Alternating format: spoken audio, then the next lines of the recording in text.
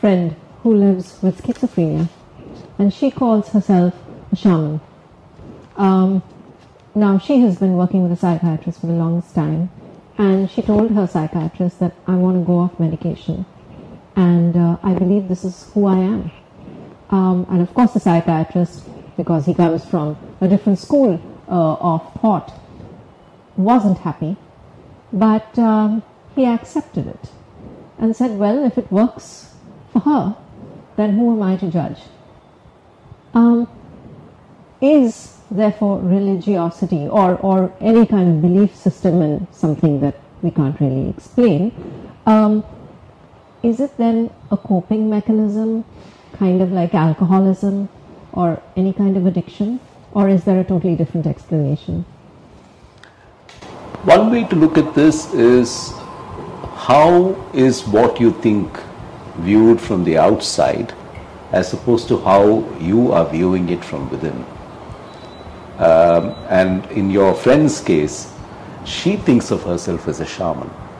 And she probably perceives herself as having certain exceptional abilities or unique experiences which make her feel that way.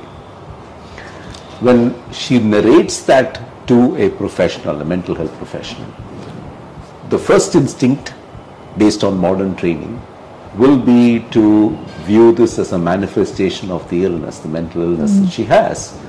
But I think it's an extraordinarily enlightened mental health professional who is able to say, well, if you believe that and you're comfortable with it, then who am I to judge? And I think that it's very important to keep this in mind, although the small red flag always is that it should not be the beginning of a larger decompensation which could have been prevented. So very, very thin lines there, unfortunately.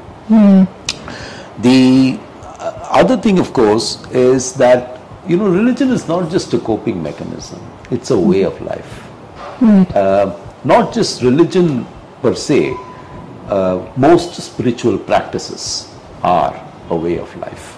And in one way, if you think about it, if you are able to integrate certain belief systems and practices mindfully into your everyday life, it probably is a great aid to mental health. Which is why the World Health Organization talks about health as being physical, mental, social and spiritual.